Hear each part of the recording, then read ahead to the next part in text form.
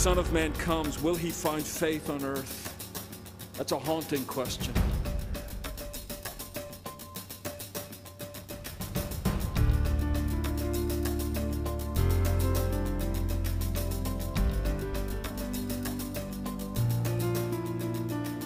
I suppose that if I have just one goal this morning in the sermon, it is that if you don't know Jesus, you would fall in love with him.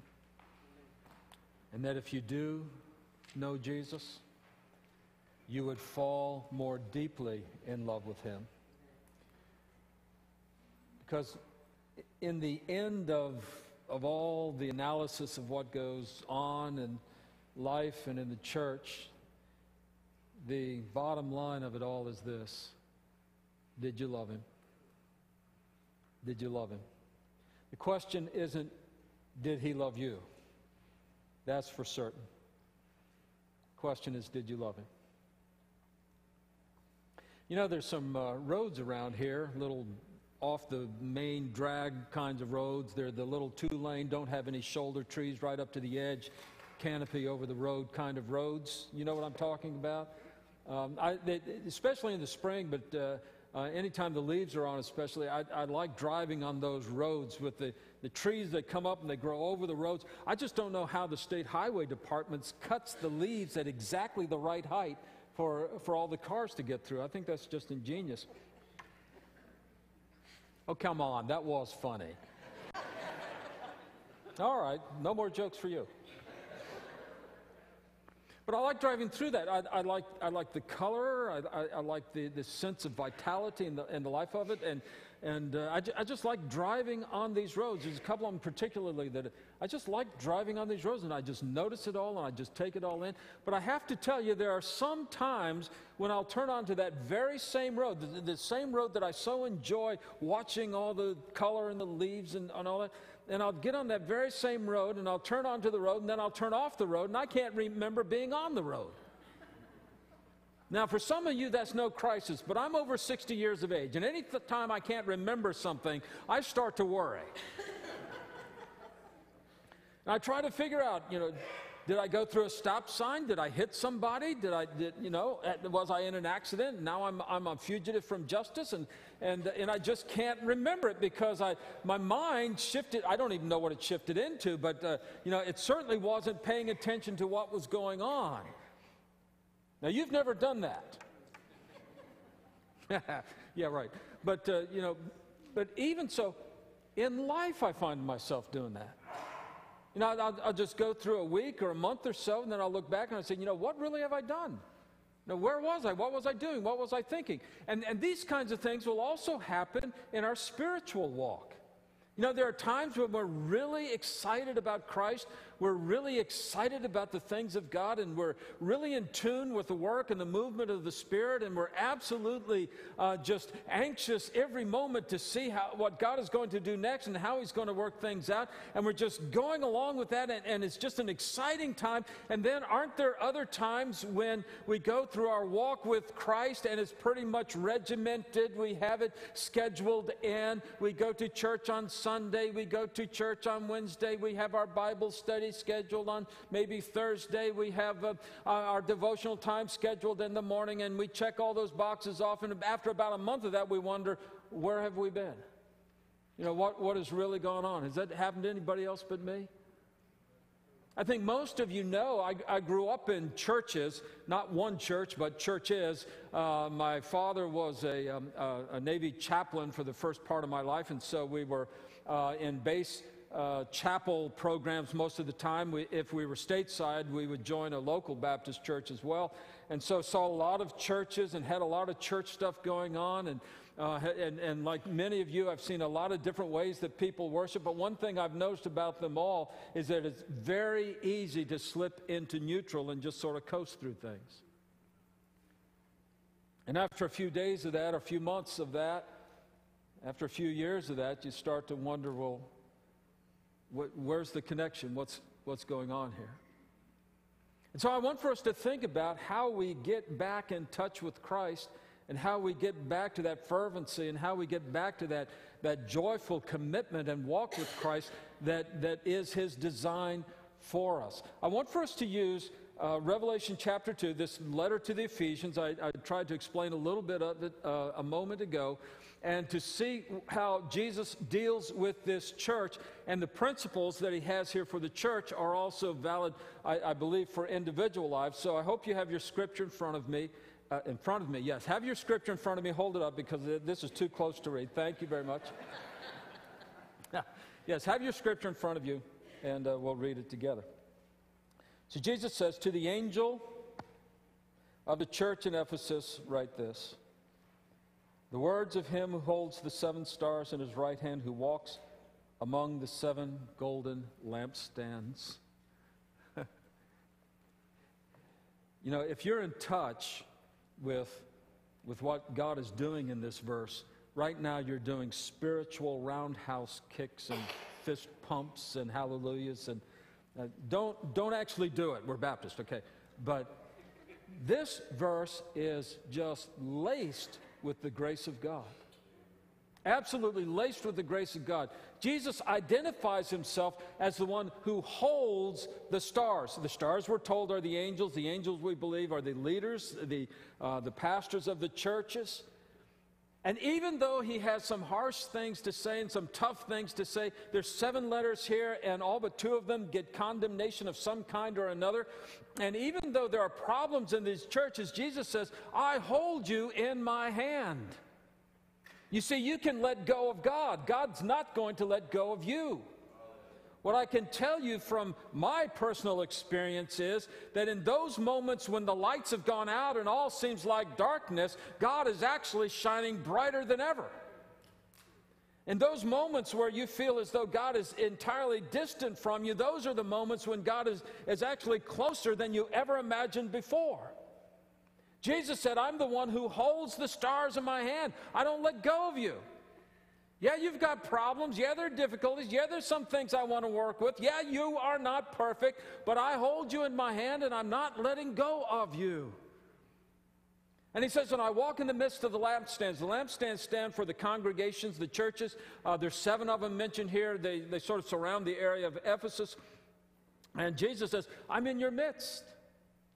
I'm walking with you. I haven't abandoned you. I mean, this is like a really cool message if you're the first church of Ephesus. It's like a really cool message if you're the First Baptist Church of Waldorf. That Jesus says, I'm walking in your midst. And look, folks, it has nothing to do with how great we are. It's not as though Jesus looked around and said, you know, the music's really good at First Baptist. I think I'll be there today. No, what He said was, I've got a couple of my brothers and sisters there. I'm going to be there today. He is here because of His promise. So that's just the grace of God absolutely working. We just need to keep that in mind as we go through the rest of this passage, that God's grace and working in our lives is totally the result of who He is and totally the result of His love and compassion for us. So Jesus says, I've got you in my hand, I'm holding you in my hand, I'm present in your life, and here's what I have to say. I know your works, your toil, your patient endurance, how you can't bear with those who are evil, how you've tested those who call themselves apostles and are not, and you found them to be false. Later on He says, and you hate the works of the Nicolaitans. We're not sure what the Nicolaitans were about, but we know that Jesus hated their works, and so did the Ephesians. He said, look, I know what's going on in your life. He said, I see that you're working very, very hard. You know, there's a lot of stuff going on around here. There are a lot of things that you can be involved around here. Maybe if you were here during the Sunday school hour, you may have seen a little bit of disruption in the neatness of the church. That's called Vacation Bible School. Now, for this past week, we've had over 200 people, almost 200 children, but with the workers and the helpers and so forth, we had well over 200 folks in the building for a solid week, learning about missions and learning about the scriptures and singing songs and being cute and making noise, and I can guarantee you and certify, and making a mess. In fact, this is such a mess, and it's such an encouraging mess that I saved it for you to look at. It's in the hallway down by the There was no room in the dumpster, so I had to do something with it. And so what you thought was a decorative ocean sculpture is actually bags of trash. But there's so much going on and so much to do. And Jesus said, I see you doing that. I see you working really hard at this church thing. I see that you've got your programs down and you've got your worship services down and you've got your ministries down. You are really working hard. You're just laborious in the kinds of things you do, are doing. He says, I see what you are doing. And not only that, I see how you're enduring. You're not giving up on this thing. You're going through it. You know, when you became a Christian in Ephesus, it wasn't a very popular thing. You know, you accepted Christ. You were all excited about it. You went out into the marketplace and said, hey, folks, I worship Jesus, the Son of God, the Messiah, who saved me by dying on the cross for my sins. And all your neighbors around you would say, whoa, and wait a minute. We got a kook on our hands. And the persecution would begin, and we know from the historical evidence that Christians lost their homes, and they lost their businesses, and they lost their jobs, and they were ostracized from society. We know that all these things happen, and Jesus says, I realize that, and I see that, and I see how you're enduring. You keep going with that, and that's terrific. I like to see that. What else? He says, and I see that you don't abide evil. You don't allow for immorality to creep in, even though the society around you calls it by all different names, none of it sin or evil. You recognize it as a violation of God's will for the human race. You see it's evil, you see it's sin, and you are opposed to that. You're standing up for righteousness. I get that and I see that. That's wonderful. He says, and you're orthodox in your faith and in your theology. You test out those who claim to be apostles and they're not, but you recognize that, and you can discern that your theology is there, and it's great. Folks, I love theology. I do it for a living, and I do it for a passion. You too are theologians, you just don't know it. But I love to read about how the system of Christian thought works together and encompasses every field of human knowledge. The people in the Middle Ages used to call theology the queen of the sciences, and I still think that theology is the queen of the sciences because Jesus Christ is king of the sciences. And theology is just talking about Jesus, about the Father, Son, and Holy Spirit. Anyway, I digress. But I love theology, but nobody was ever saved by theology. You can know a lot of theology and never know Jesus. I had a professor at the university in one of my religion classes, and I went into him one time to try to explain to him why Rudolf Bultmann was wrong. And by the way, don't try that. It's not a very popular thing with liberal. Anyway, but as I was talking to him, we got to sharing, got to talking. He said, "Oh yeah," he said, "I grew up in the church, but my wife tells me that my sermons are no good now that I have a PhD." And of course, that bothered me a little bit. But here was the point. You can learn and learn and learn, and none of it draw you closer to Christ. Jesus said, I see your orthodoxy. I see you're theologically correct. He said, and I'm for that. There's something to be said for theological precision. Right? That's really what a lot of what I do is about.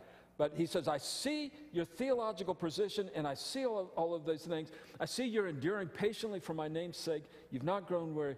And then he says, but I have just one thing against you. Just one thing.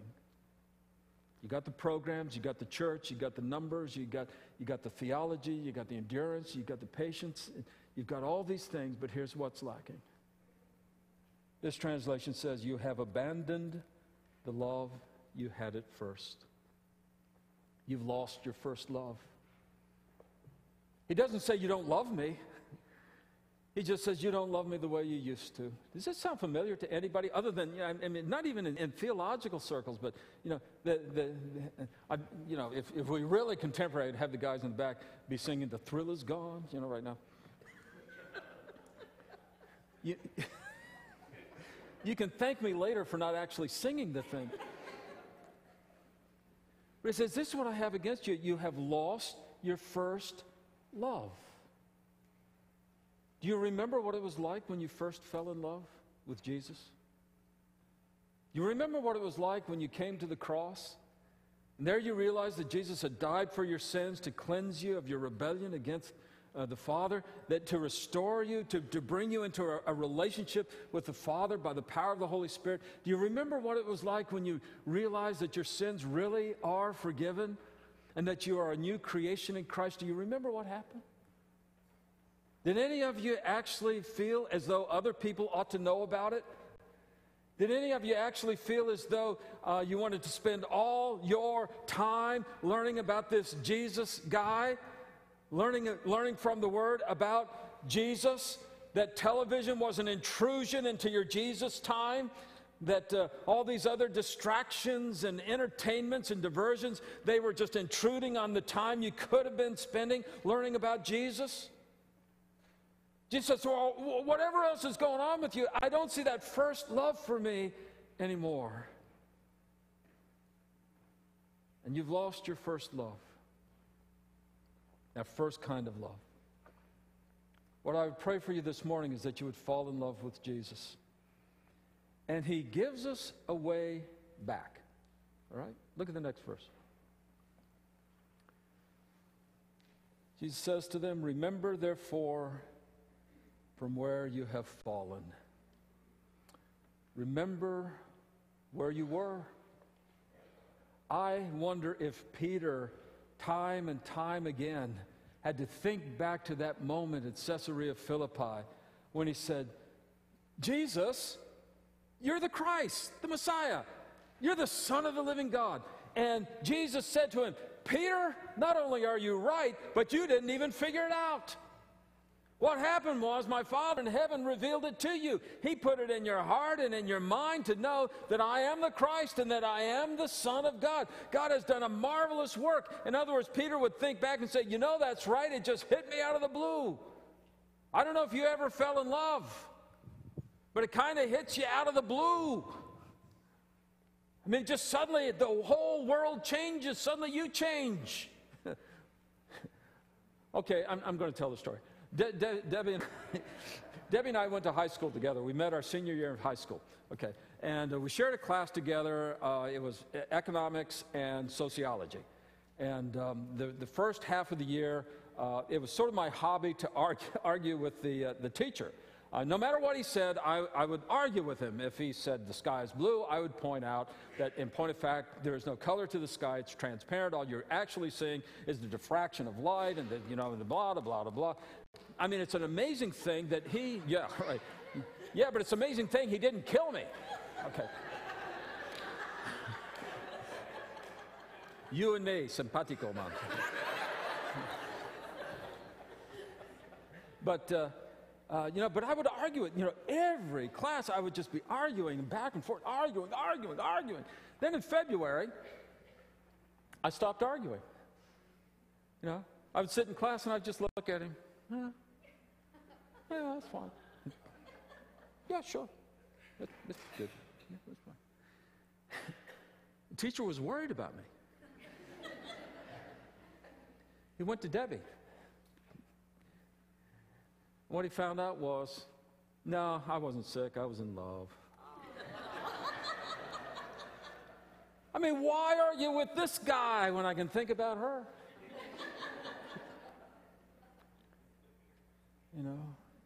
That's what falling in love does.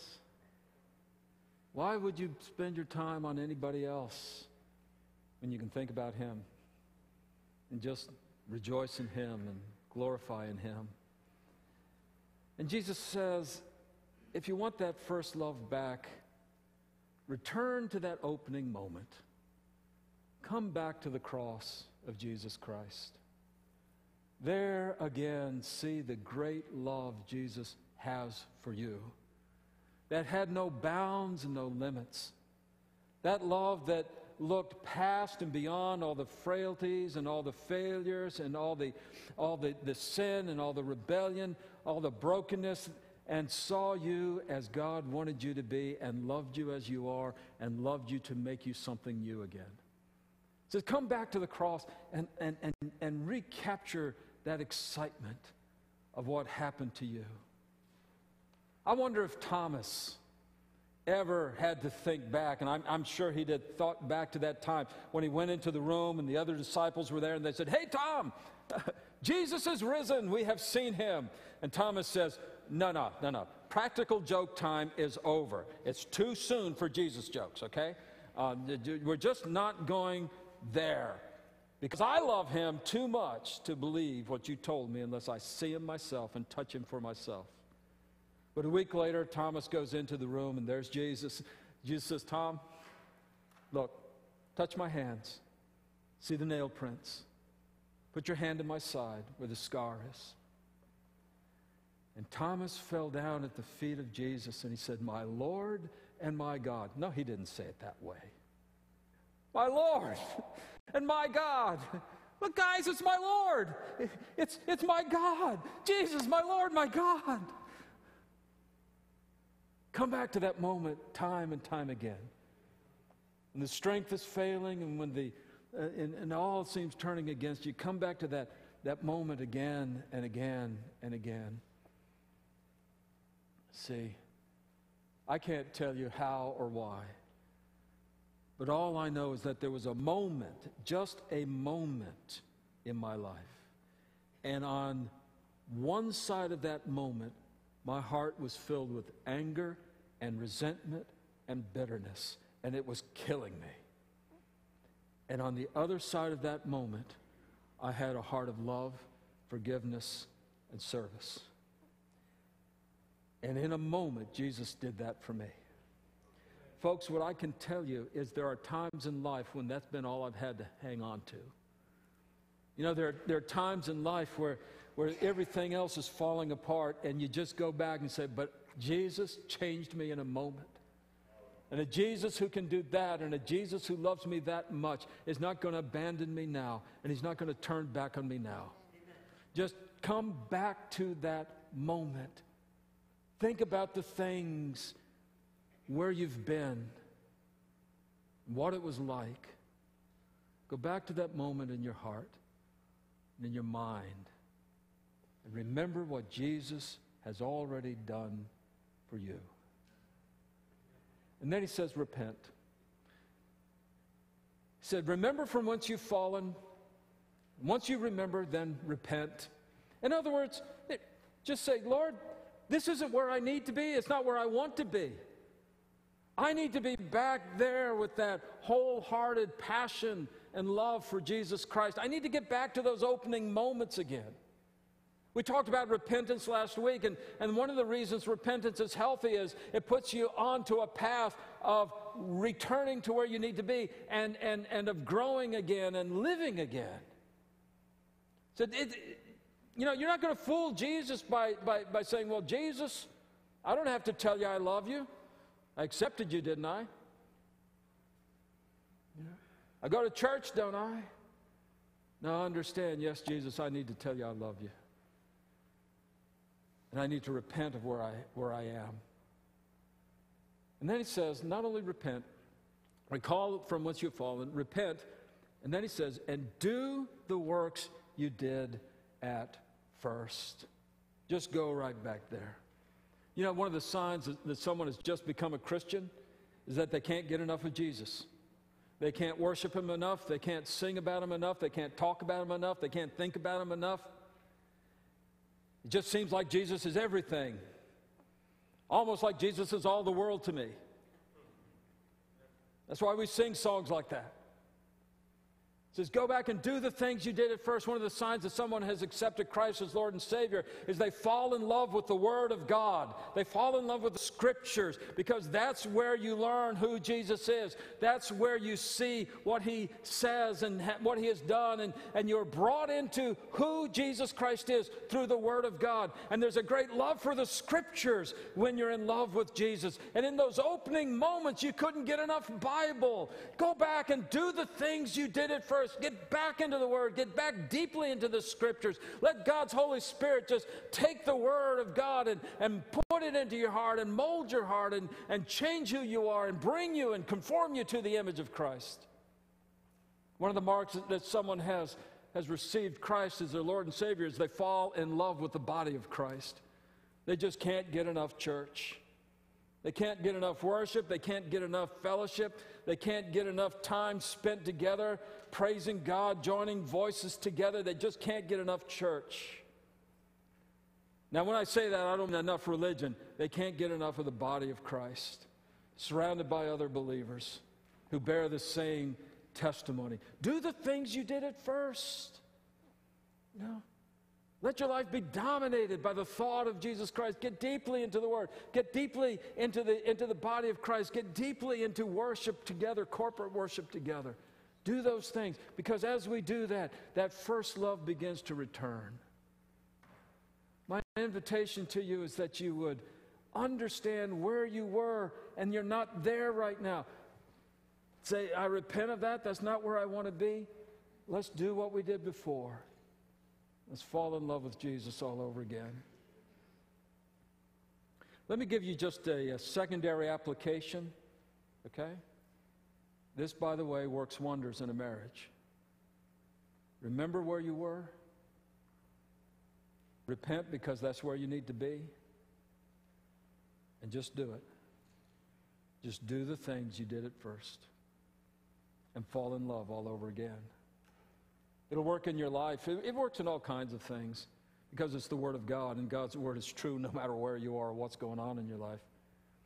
Before you this morning, my challenge to you, my suggestion to you, is that you would just have a passion for Jesus Christ that is transforming your life and dominating who you are. So sometime this week, it's not hard to remember, sometime this week, just pause to remember where you need to be with Jesus Christ. Repent, and then return to doing the things you did at first. That the Holy Spirit would awaken in you that passionate first-time love for Jesus that would glorify Him, glorify the Father by the power of the Holy Spirit. Can you do that? Let's do that. All right, let's pray together, and then we'll close. And Father in heaven, how thankful I am that while we wander away, you never wander from us. And Father, that even though we may hit times in our lives that are somewhat less devoted, your love for us is always complete and everlasting and unconditional. Father, I'm thankful that you're faithful when we're not. And so I ask your Holy Spirit to just come upon us, fill the hearts of the folks in this room, and reawaken that love and that passion for Jesus, that He would reign supremely in every life, be put on display as the one worthy of all praise and adoration. I ask it in Jesus' name. Amen. My Jesus, I love thee. Let's stand together and sing it like we mean it, folks. Page 79 in the hymnals if you're following along.